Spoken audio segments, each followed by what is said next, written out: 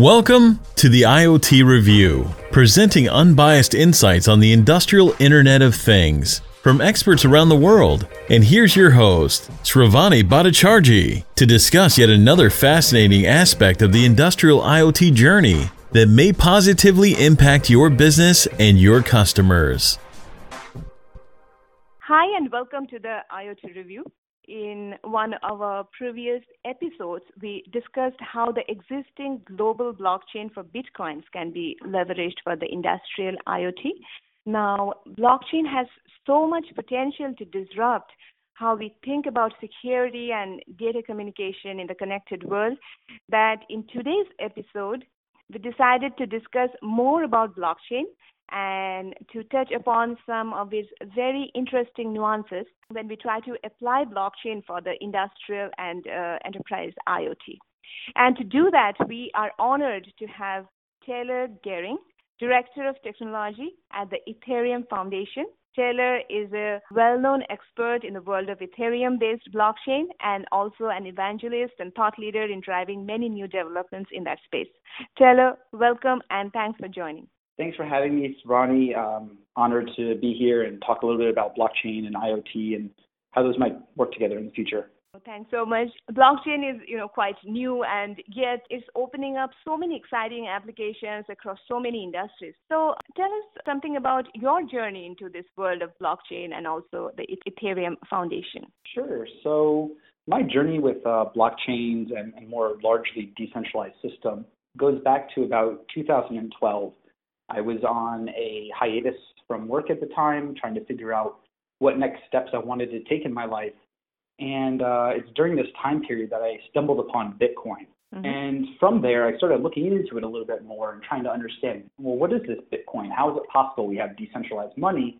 And what is the implications of this? As I became more and more fascinated, I started to try and build projects around Bitcoin. And I ran into some of the initial limitations that Bitcoin had. For anyone who's familiar with some of the differences of Bitcoin and some of the other blockchains out there, Bitcoin has a relatively limited set of commands that you can use, which is great for money because it reduces some of the security risks. But if you want to build something on top of blockchain that's a little more robust, you need some other technology.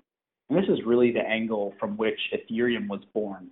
I think that when Vitalik Buterin wrote the white paper for Ethereum, there were a lot of people waiting to build new applications on top of blockchain and see how far we could push this technology. So once I read this white paper from Vitalik, I knew instantly this was like the next step in the blockchain evolution, and I just had to be a part of it and try and help build it. So really late in 2013, I joined up with some Ethereum guys and started coding, working on different parts of the project to help them succeed. And since then, I've just kind of bounced around and worked in different areas of the space, helping code up the Go client, which is the main consumer-facing client for Ethereum.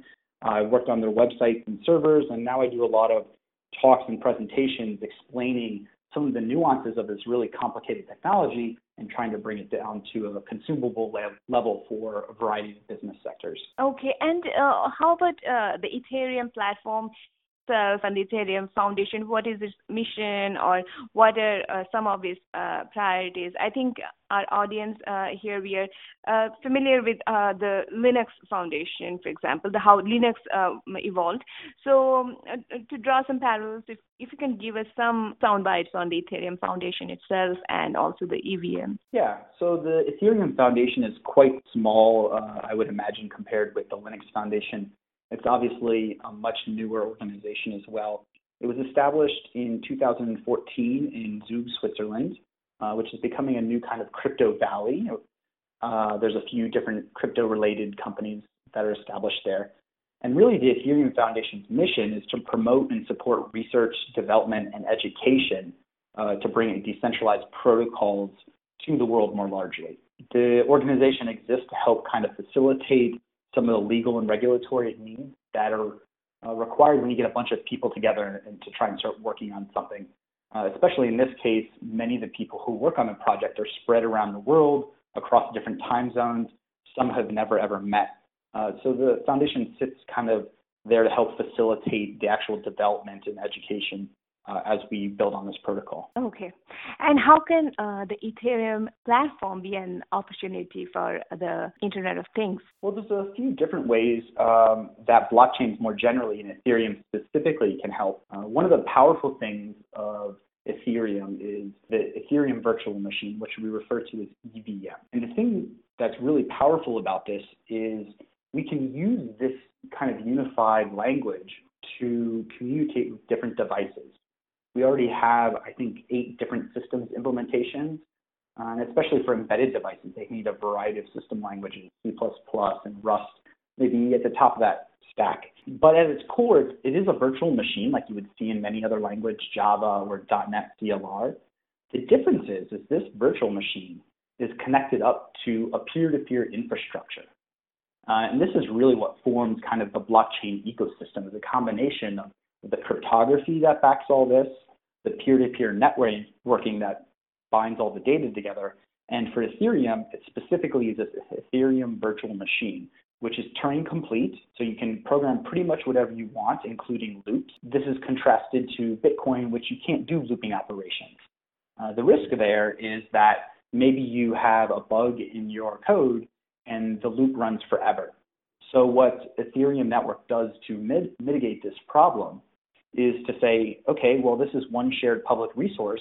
Everybody has to pay for the usage of the network. So when you go to run your program, you give it a few tokens that count towards resource usage.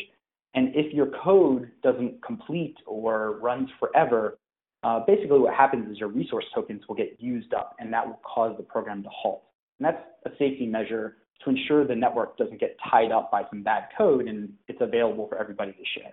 Yeah, that's a great concept. And how can we connect it? How can we apply it? How it will be useful when you think about a highly scaled connected work, for example, the Internet of Things? Well, so I think there's a few different areas in which we can try and gain better efficiencies with respect to IoT. One of those is looking at the resilience of the network, right? So in a traditional solution, you might have a cloud provider that's responsible for hosting some sort of API where all the devices talk to it. But this does introduce a security problem because you have a single point of failure, right? If that is attacked in any way by a malicious actor, or even if something happens where just some routes to the internet go down temporarily because of a misconfiguration, that can knock all of your devices offline. One of the benefits of blockchain and the peer-to-peer network that's brings us together is that if you lose a node, or even if you lose half the nodes, it doesn't meaningfully change the ability to access the data. So I think that the peer-to-peer resilience is a really big part of that. And also, I would be remiss if I didn't mention the data cost associated with that. When you're serving data to 20 billion devices, that's going to add up quite a lot. However, if you can have the devices communicate with each other and share the information between each other as needed, you reduce a lot of that central bandwidth burden. And I think we're going to have to continue taking harder looks at this, especially as the data requirements grow for having sensors everywhere. So, lastly, I just kind of want to mention is the web and the internet as we know it is quite old in terms of technology. Much of the technology is 40 years old and was not really designed for a modern internet environment that we have today. So things like, information being sent in plain text is very, very common. And what we've done over the past decades is wrap an extra protocol around it, like SSL, for example. But really, this is just kind of a Band-Aid on a larger problem. And blockchains might give us the possibility to actually move over to a newer, more secure system that's private by default, that uses cryptography from top to bottom.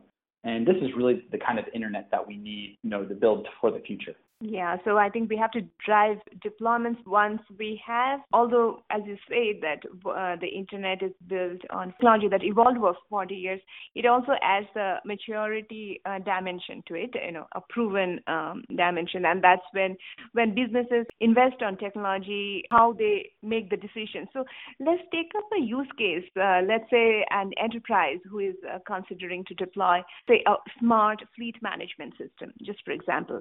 And even if at a global scale. Now, why would they consider a blockchain-based IoT solution instead of public and private cloud-based architecture? Cloud, that also evolved over the last decade, and that also there was many resistances. So from a business perspective, when we adopt technology, we often think about the maturity and the reliability and how much proven it has been overall. When we do that evaluation, then why would somebody consider blockchain-based IoT solution? If you can just walk us through some of the decision-making process, that would be great. Sure. So as you mentioned, maturity and reliability are certainly important properties of some system that anyone might evaluate to use for IoT. And definitely blockchain has some time to continue incubating before it's to that level of maturity that I think people will feel more comfortable using. In a larger sense, the main benefit of using blockchain versus, let's say, a traditional centralized database is that blockchain enables a level of coordination that was previously a little more difficult to achieve, right? So if we have a bunch of sensors embedded in vehicles in the fleet or so forth, they probably all communicate all that data up to a centralized database. That database has to be processed, the data has to be churned, and it has to be calculated, and if there are any partners to work with it, that they need to have that information shared with. That data then has to make it over to their systems. And I've been in an enterprise environment in the past, and I've written plenty of enterprise data bridges, as I call them, where it's just shuffling data from one database to another. That's complicated, it's error prone, it adds cost, there introduces bugs. And really, if we can move away from having to create a single bridge for every pair of organizations that work together, if we could move towards a distributed database like blockchain, where you share it with partners that you want to coordinate certain aspects of the system, you reduce a lot of that kind of overhead that's introduced by having a centralized database and needing to share portions of that. Yes, data governance is also a big elephant in the room when it comes to cloud-based IoT infrastructure. So I'm already feeling very excited to see that blockchain is evolving as a parallel to the internet, where it is kind of the next generation, but we have to propel ahead and overcome certain challenges and see and also drive awareness, and a lot of work needs to go in, but I think we are moving in the right direction. So that's exciting. Some other aspects of blockchain that are kind of interesting, especially when it comes to the ownership of data, right? If if the manufacturer produces a sensor IoT device, and then you as a user deploy it in a location, but that data has to be fed up into a centralized repository, the question of who owns that data becomes more and more important. And the interesting thing I think about blockchains is that blockchains allow us to maintain ownership of our data, right? So in the case of the sensor produces that data, it owns that data. It can then also hand out access to that data to different organizations, and in an ideal scenario, hand out differing levels of access. What's really cool about all this is blockchains have enabled a sort of uniqueness, a digital uniqueness that we haven't previously had.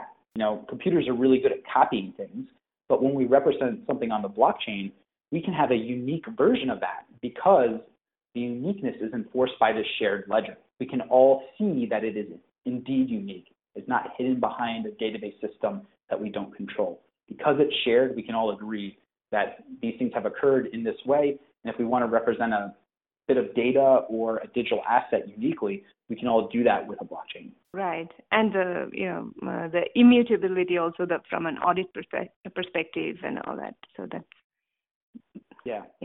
Those are also great points. Now, the Ethereum platform is closely tied to the concept of smart contracts. I mean, smart contracts and Ethereum, they're so closely tied. Now, can you give us a quick intro to smart contracts? Because our audience would sure be interested to learn how this concept can automate M2M transactions and also digital assets. Sure. So actually, it's kind of funny. Smart contract is this term that we're stuck with, but as we use the idea more and more and played with it more, we realize they're not necessarily contracts or necessarily all that smart. What we do know about them is that really it's just a bit of program code like you would run on your computer. But instead of running it locally, the blockchain executes it. It exists out on the blockchain and it runs itself. And this kind of self-executing and self-enforcing behavior of the code is really what kind of gives it the smart contract capability. So just as an example, you can have, let's say, an escrow type contract where if I'm the buyer and you're the seller, I can send some money to the contract. It can hold on to that money until proof has been given that the package has been delivered, for example. Once that proof is available, it can then release that money to the seller. And this all happens without necessarily needing a third party or intermediary to hold this. The blockchain holds on to it. The blockchain enforces it. And this is really where a lot of the smart contract value comes in. Now, we might not see this kind of instance a lot between humans, but increasingly as we start to take a look at this idea of the Internet of value, right? We have a token that is native to the Internet, and it can represent value. We're going to start to see more and more effort focused on this idea of machine-to-machine transactions and individual devices exchanging value with each other, not just data. Yes. Discuss a use case of M2M, like machine-to-machine transaction. Like what would be a typical, let's say, an industrial or an enterprise deployment? How would a M2M transaction using smart contracts be very viable and useful? Well, it's a bit hard to say within the confines of an enterprise or corporation because the very nature of those organizations has to do with reducing the internal transaction costs, right? The fact that you're doing business with somebody basically as part of the same company makes it valuable to do it there. But one use case I talk about, just this very easy illustration, and is close to home for me, because I do a lot of traveling, I have to deal with the issue of data access abroad, right? I have a phone, I might need a new SIM card when I travel somewhere. But that seems like very silly to me because my phone also has Wi-Fi and Bluetooth protocols built in, and I live in a different country. There are hundreds of people surrounding me that also have Wi-Fi and Bluetooth on their phones. Why can't my phone send out a broadcast to phones in the nearby vicinity and say, I am willing to pay somebody, a couple of cents per kilobyte of data to allow me to send and receive up to 100 kilobytes of data. And those phones in the vicinity of me could see that offer, agree to it, and provide that service, right? So this is in a way where we can exchange value, and in this case, we're doing it for bandwidth. And that's, much different than having to go to a mobile phone provider and buy a SIM card, and then you have to deal with all of that process. It would be much simpler if my device could just simply ask for what it needs to those that it's connected around and exchange real money for whatever that good or service might be. In many cases, it will be digital forms of something. Yeah, that's very interesting.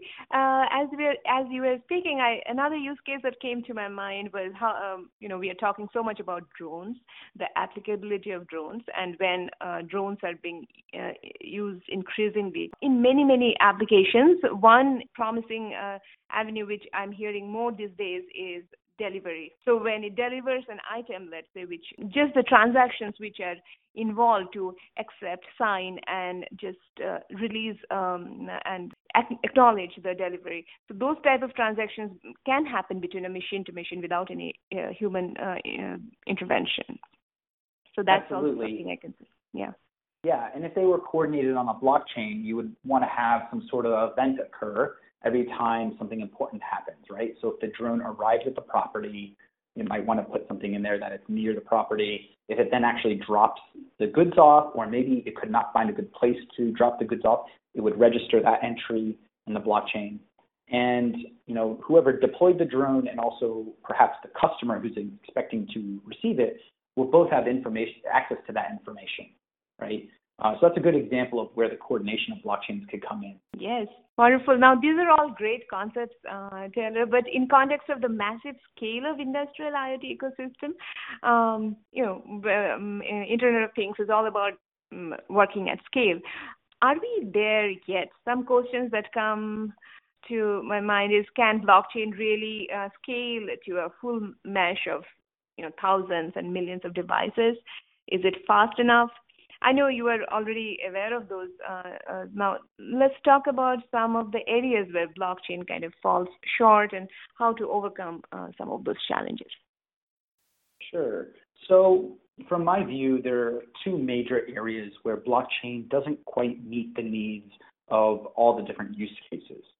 One of those is privacy. Right now, everything on a blockchain is effectively public and transparent.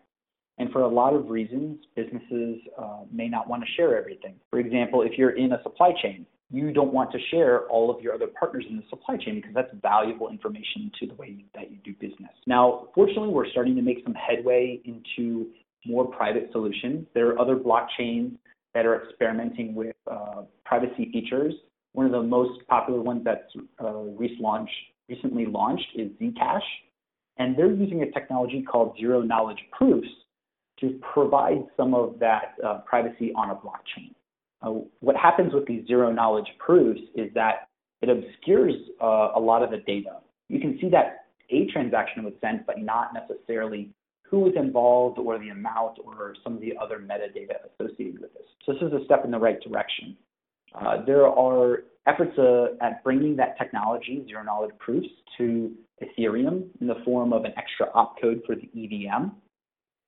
There are also additional work being done in other areas of cryptography research, for example, homomorphic encryption.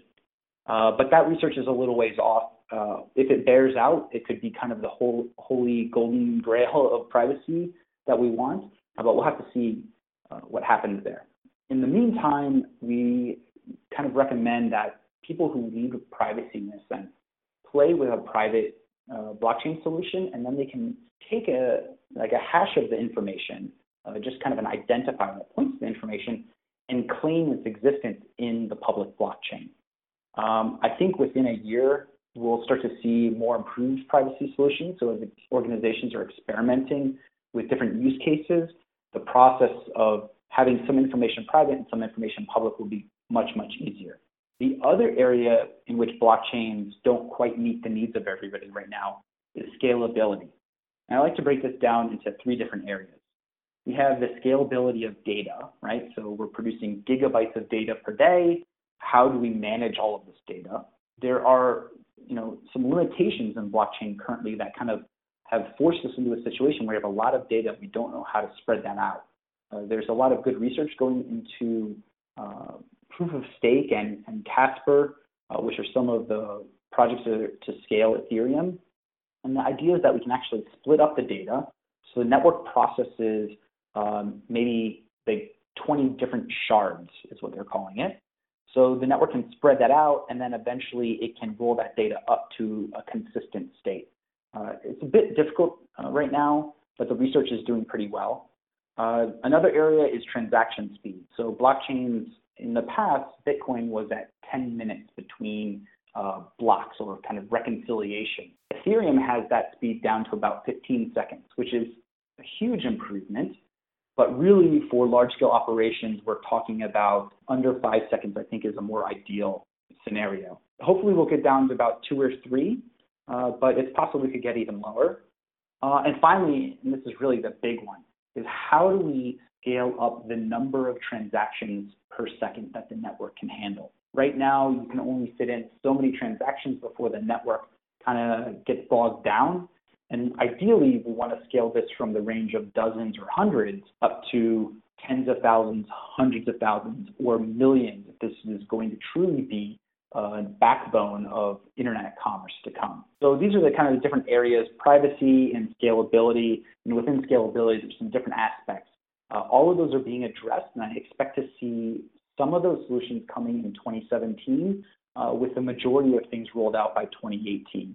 Oh, wow. Amazing. That's good. So we'll stay tuned. And so we are almost close to the end of our episode. So do you have any comments in the closing? The one thing I would really emphasize is that we have to start taking a look at machine-to-machine transactions. We are faced with an age here where we have to acknowledge the internet is part of our reality. It's just as real as the computer sitting in front of you or the chair you're sitting on. So in that sense, if we're expecting billions of devices, this internet thing will persist forever. And now we have this idea of value on the internet that's completely native to the internet and only exists there. You have to start paying attention to data uniqueness, machine-to-machine transactions, and how all these things will interact. If the estimates are right that we're going to have 20 billion devices by 2020, that's a lot of stuff to track, and I don't know that our existing solutions today will necessarily get us to that point and beyond. Mm-hmm. Yes, definitely. We have to think in those lines. And, blockchain has such a wonderful value proposition. And I feel excited to just think how it's compelling us to think in a different new direction that we haven't in the conventional, traditional internet. And, it's no longer the human-to-human interactions. It's more of a machine-to-machine. And so the paradigms are so very different. To be resilient, to be secure, and also to be robust, we have to think differently, and it's really exciting to see how blockchain is addressing it. We'll stay tuned, as I said, and I hope you'll come back and share some more developments. I mean, towards the end, we kind of touched upon some of the shortfalls, so we'll come back and we'll keep the dialogue going. And thanks so much, Taylor. Thanks so much for coming and sharing your insights, and also for your time, and we look forward to have you back. Absolutely. Thanks for having me. I always appreciate an opportunity to explain how awesome blockchains are. So it's a real pleasure. Thank you so much, Shravani. You've listened to the IoT Review, an exclusive platform to discuss, learn, and harness the power of the industrial Internet of Things. To receive more insightful episodes, subscribe by visiting iot.irecamedia.com. We thank you for your support in empowering industries around the globe with the power of IoT.